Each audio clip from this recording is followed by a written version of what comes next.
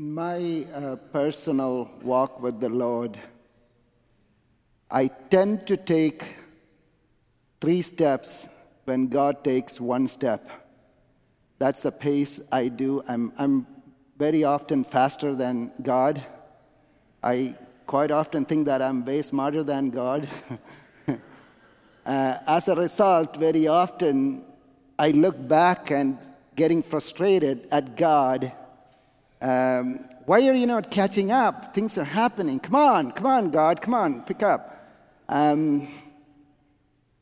But then there are these rare moments, very, very few moments, where God jumps ahead,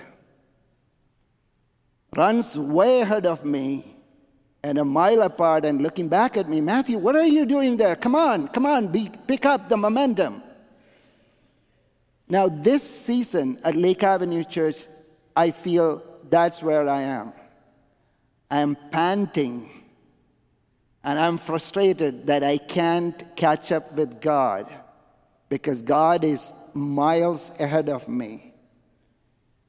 This thing we call rooted, and some of the statistics you hear is out of this world. And I've been in this pew for 10 years, but there are people who are in this church for 69 years, so these are authentic historians, right? They come and tell me nothing like this has ever happened in the church. So we have some statistics, I believe. We have over 1,000 people becoming part of the Rooted movement already.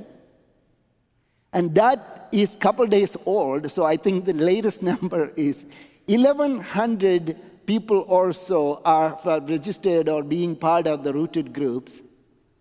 And then over almost 120 groups already functioning. And I get frustrated call from people, we were trying to sign up for a Rooted group, there is no room. Now that's the kind of complaint I like to receive, okay?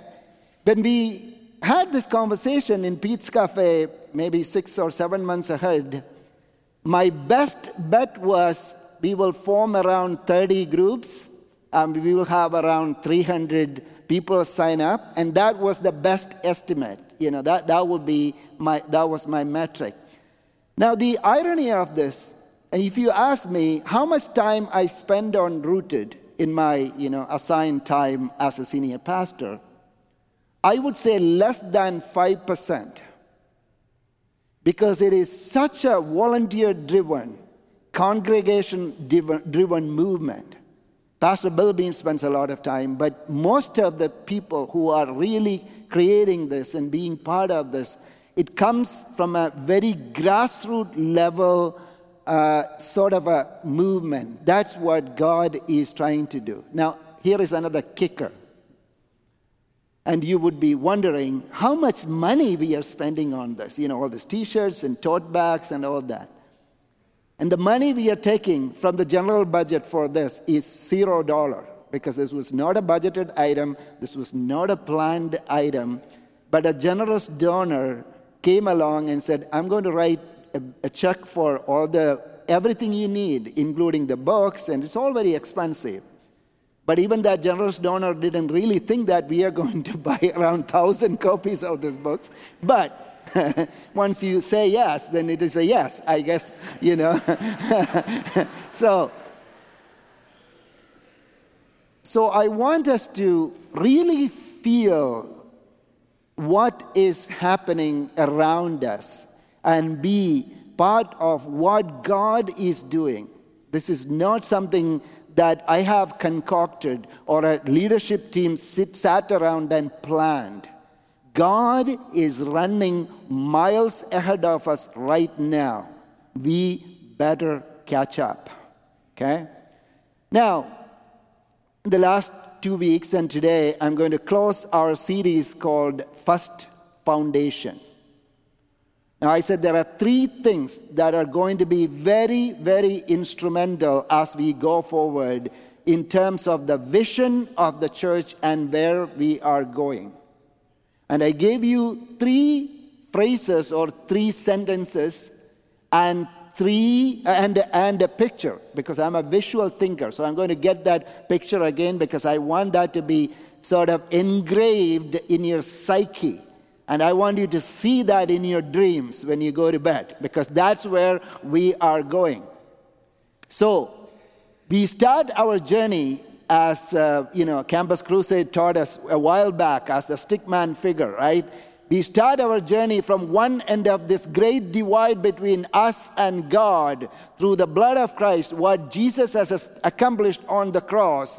And he took us to the other side to be with God and to be with his people. Now we belong. That's what we learned last week.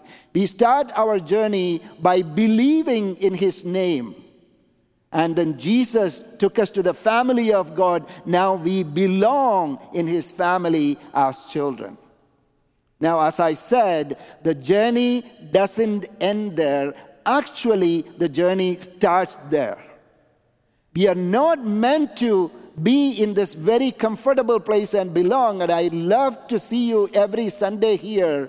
But I want you to go out because there is another chasm, another great divide between church and culture. Now that is the assignment, or Missio Dei, they call it, which is the mission of God. God is here with a mission. We are saved to serve in the mission of God. God has called us as spies in enemy territory. That's C.S. Lewis's term for our assignment in this battle zone which is raging in the culture. God has called us to model what Jesus did in the first divide, in the second divide between church and culture.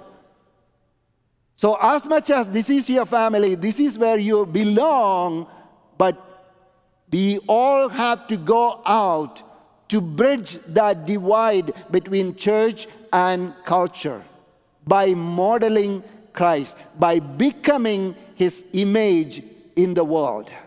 So that three things it should be, again, etched in your mind.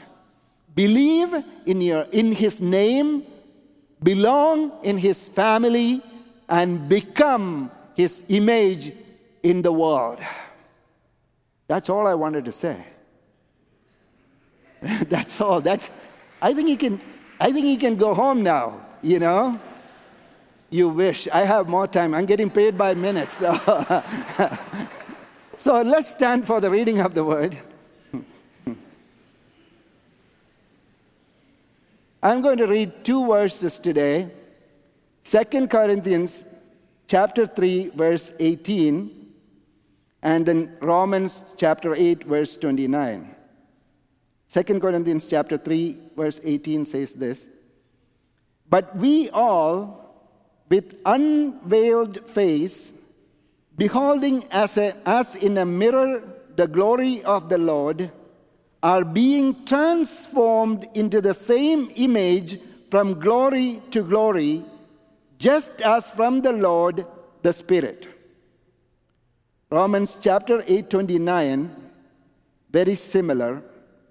For those whom he foreknew, he also predestined to become conformed to the image of his Son, so that he would be the firstborn among many brethren. This is the word of the Lord. You may be seated.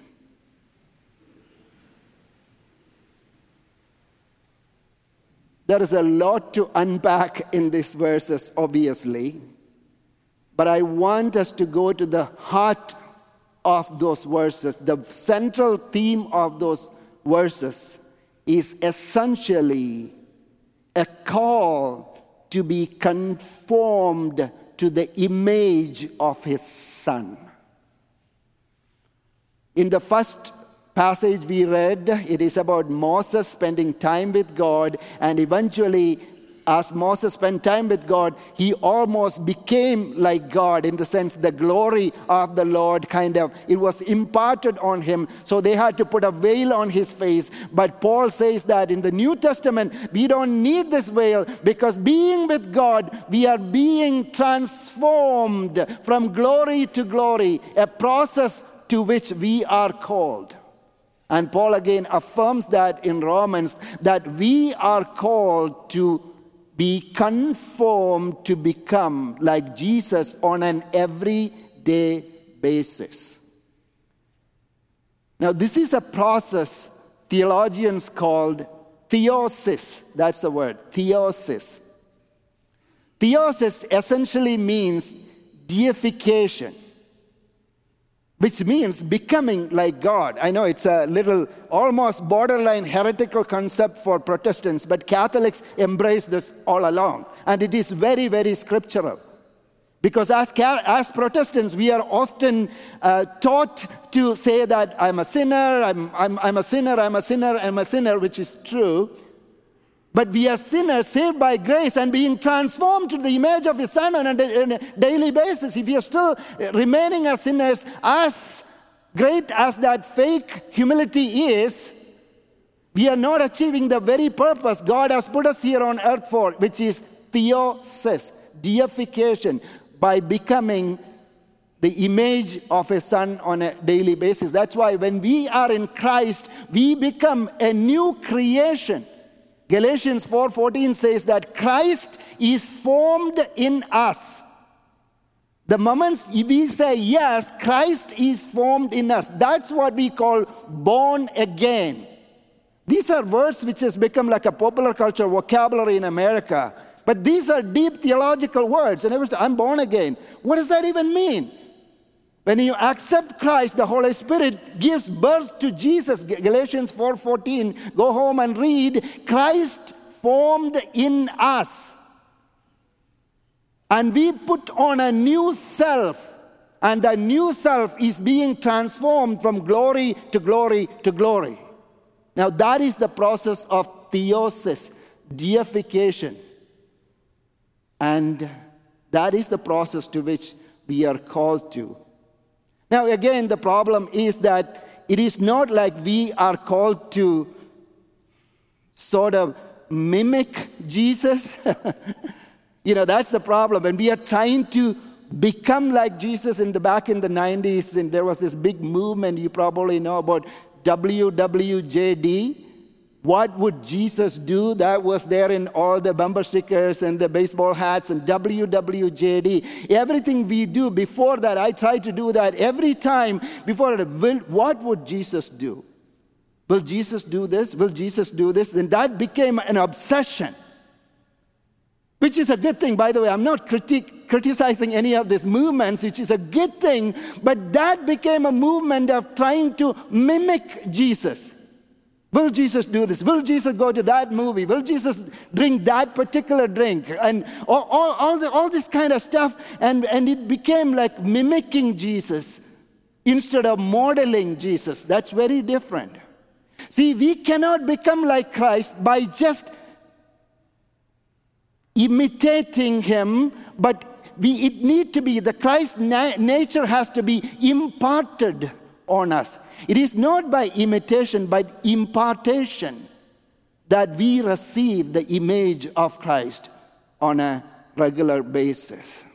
I don't want to go too much theological on this, but let's come back to here. But if you want to become the image of His Son, image of Christ, we should first know how He looks like, right? Then only we can become His image. If we are the mirrors that reflect His image, we should first of all know how He looks like. So, what is the real image of Jesus anyway? How does real Jesus look like? Now, I grew up in India, and the Jesus I knew was given to us by the British. Okay? So this Jesus is very familiar. If you can show the first Jesus.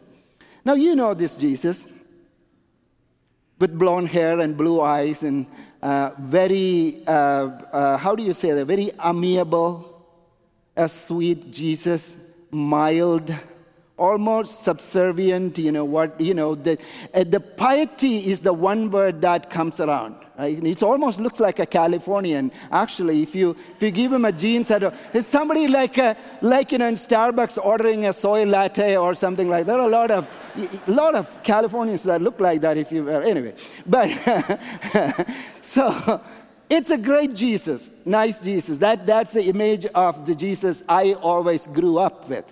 That's the Jesus I worshiped when I grew up. But the paradigm of that Jesus gave to me, or the understanding of the worldview that Jesus gave to me, was the first word I can think of is piety. Being pious. Be a faithful Christian, a good boy. Go to the church, put the money in the basket, be nice to everybody, and that's how we become friends with this Jesus, sometimes we call colonial Christ, because that Christ wants us to be silent and be nice to everybody no matter what happens. No social engagement, right? The church and culture have this big gap. And we will keep it that way because there is a big separation between church and culture, right? And we don't want to go there.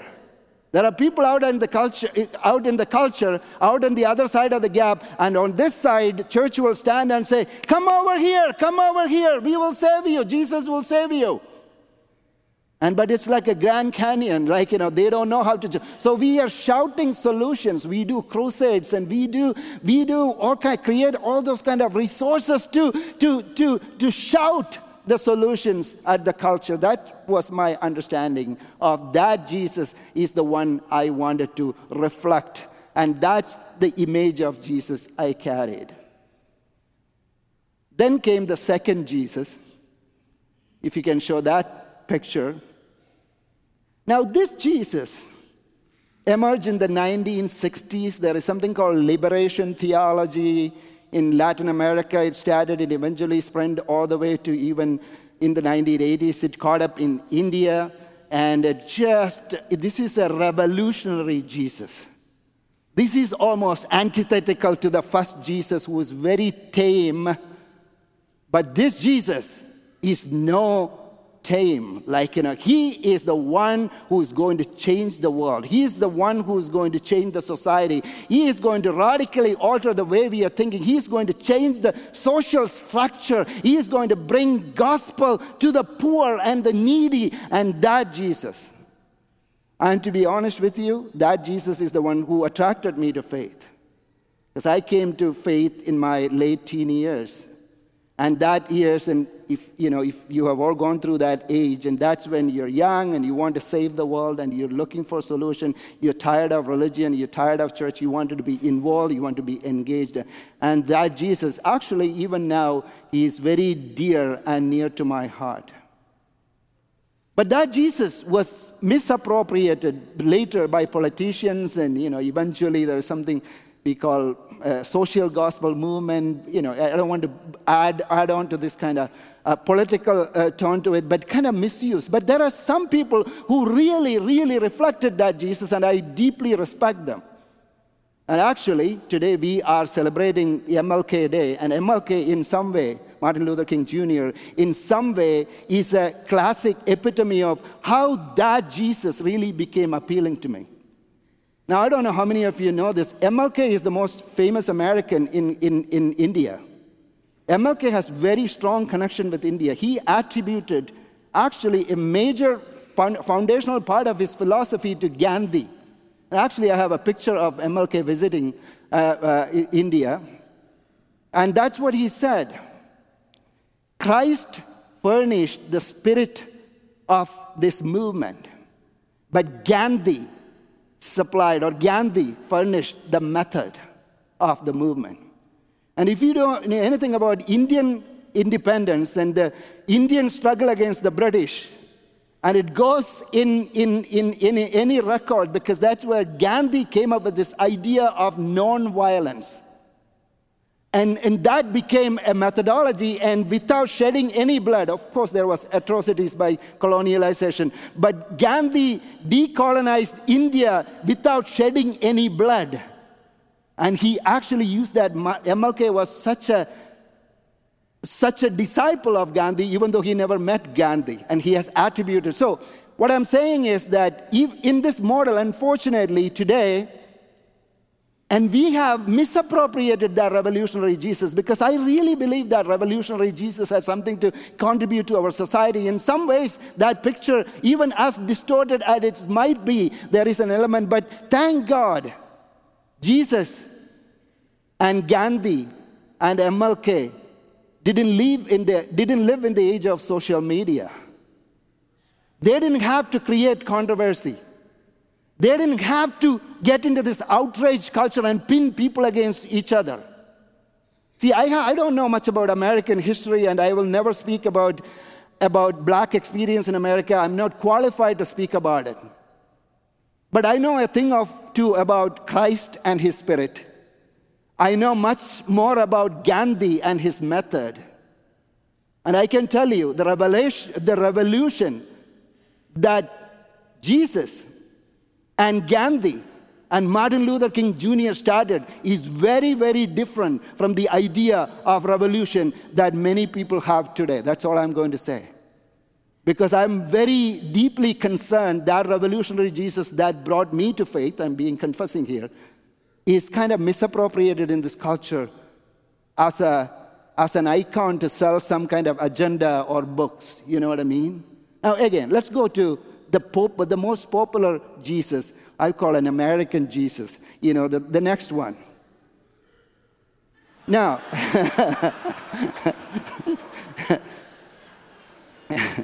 this is the Jesus most popular in America and the rest of the world. And this is the Jesus we get from Christian television, right? You name it, you claim it, whatever you want, whenever you need. He's there on cue.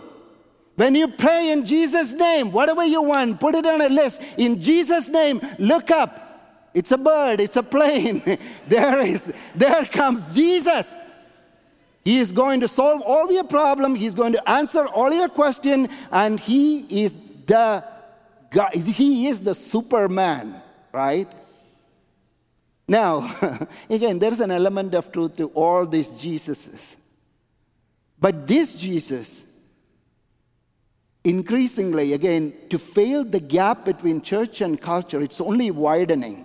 See, the revolutionary Jesus tried to bridge this gap by trying to build bridges. You know, the revolutionary people tried to build bridges in this chasm. But it is like trying to build a bridge across Grand Canyon.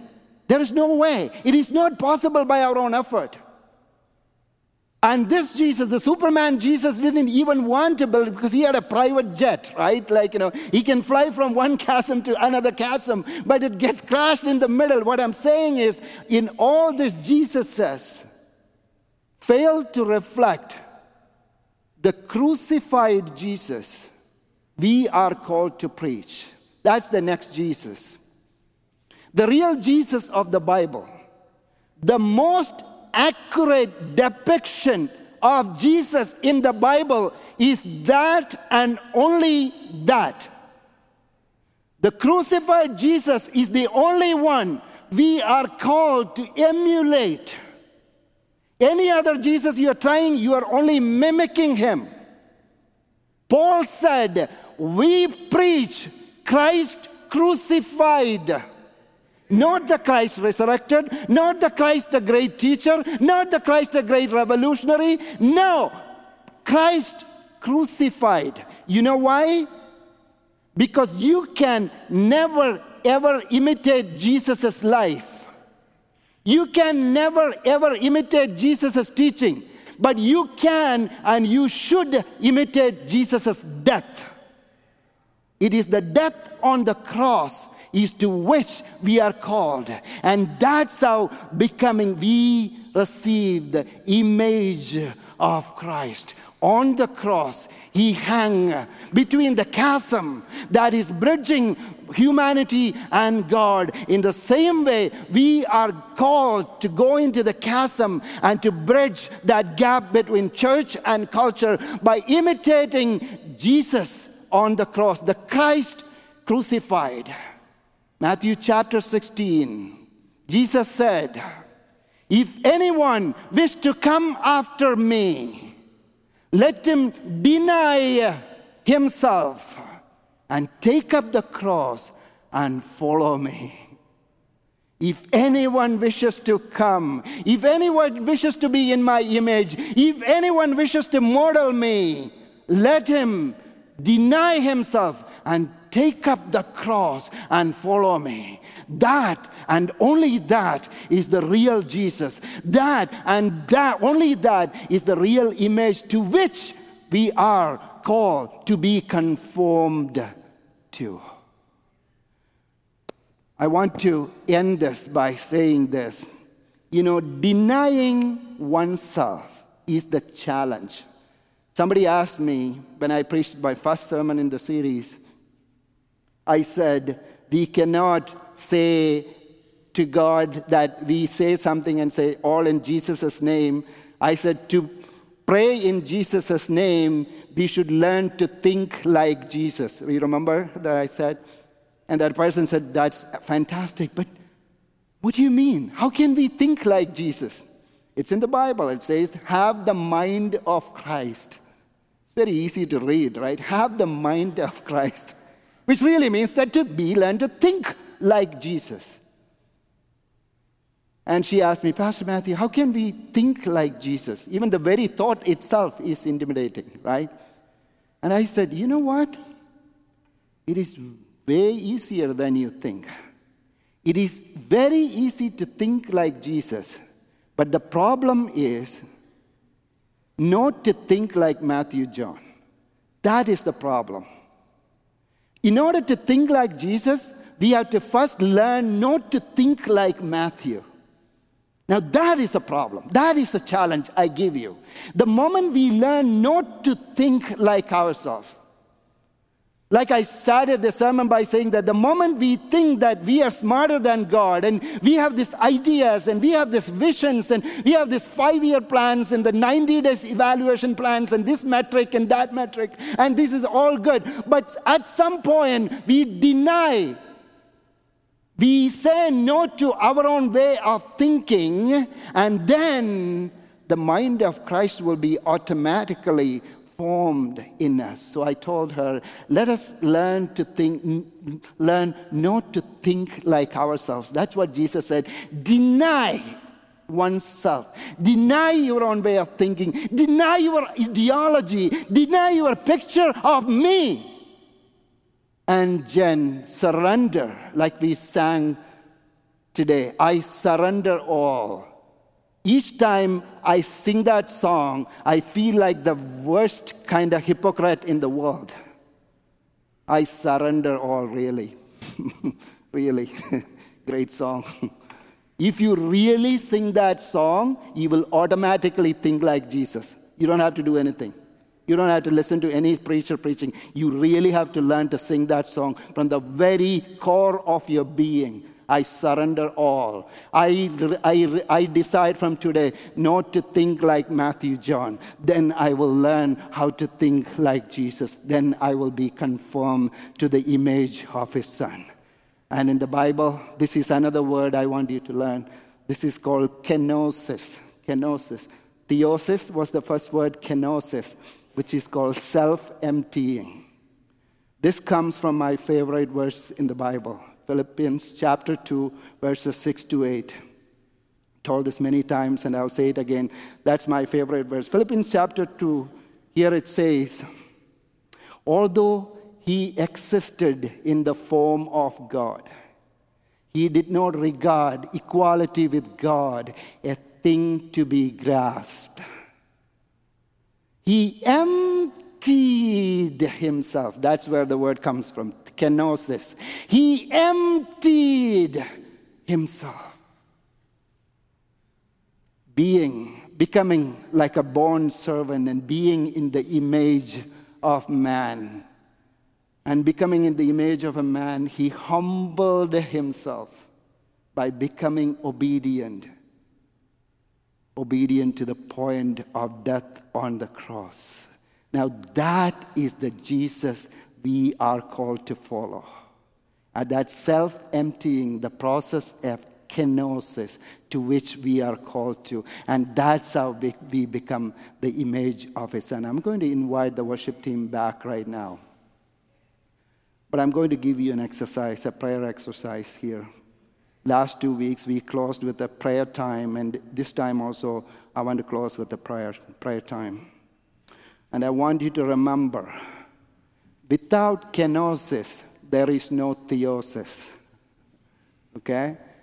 Without learning how to self-empty ourselves and carrying the cross of Christ, we can never experience deification, confirmed into the image of his Son. For that, we have to tear down all those posters of the of the colonial Jesus and the communist Jesus and the capitalist Jesus and whoever you have on the wall. You have to tear them down and put the crucifix there and say that I empty myself of my ideas and ideology, and I'll be conformed to Jesus, so that this kenosis will take me to theosis. Self-emptying will allow me to become transformed to the image of his Son. This is what I want to do.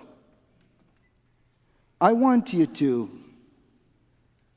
in your mind, enter into that chasm, in that gap between church and culture. See, I want you to think of one person in your life who's not really a Christian. Can you think? I'm not going to ask you to make you do anything weird today, so don't worry about it. It's all a mental exercise, okay?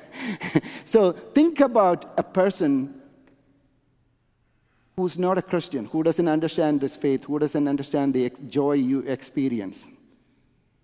Maybe he or she is part of that cultural institution which is far away from God, in Hollywood or JPL and Caltech, and these are amazing cultural institutions, but they are all on the other side of the chasm. You are called to be the bridge right in the middle. And I want you to enter into that chasm now. Imagine that person on one side, okay? That person on your one side. And imagine Jesus on your other side.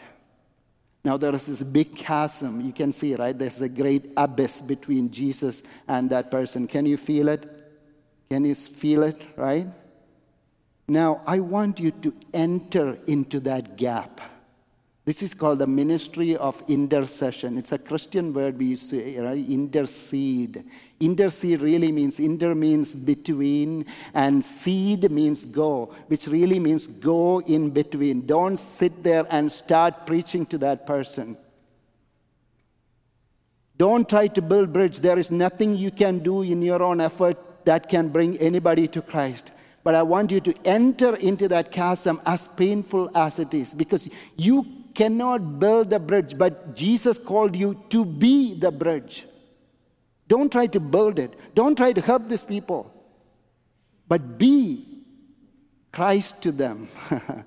Be the image of Christ. The image is on the first chasm, right? Jesus stood like this between God and humanity. That's the image we have to follow. Now here is the other chasm. Jesus is not there yet. You are supposed to be Jesus there. I want you to stand in the middle, get into the abyss, and stand there and hold the one hand of that person and hold one hand of Jesus. Really, right now. I want you to do it right now. And you are in the middle. I want you to picture. It's a stretch exercise. It's painful. It's painful to stand like this. It's very easy to stand like this. It's easy to worship like this. But this intercession, go between, is a painful process. And I want you to, in your spirit, to hold one hand of that person and to hold one hand of Jesus. Talk to both of them. That's your prayer today. Talk to both of them. Introduce him to Jesus. Introduce Jesus to him in your mind. I'm going to give you a minute or two to do that. That's our prayer today.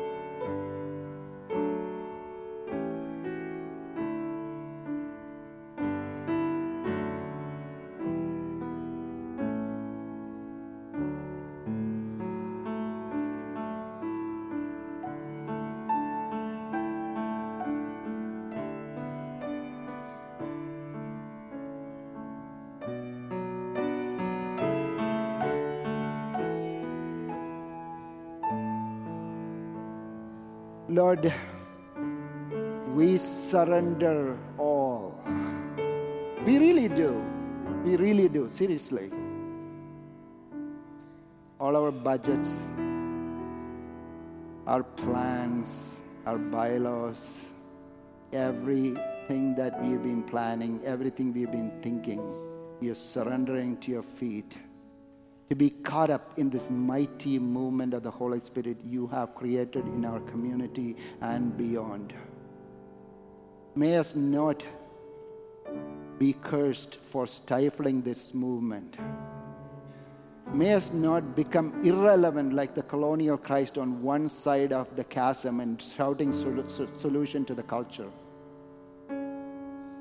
May us not be lost in our own devices by trying to build a bridge like the communist Christ, what's happening in this world. Trying to create a revolution from our ideologies. Oh, may we not be like that Superman Jesus, trying to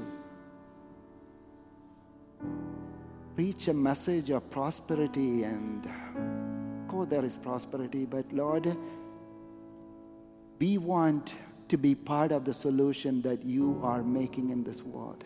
That's our surrender. That's what it means to us.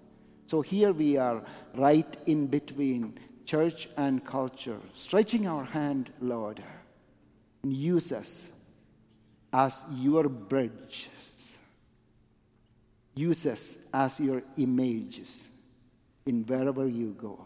College, in our workplaces, wherever you send us to. In Jesus' name, amen. Amen.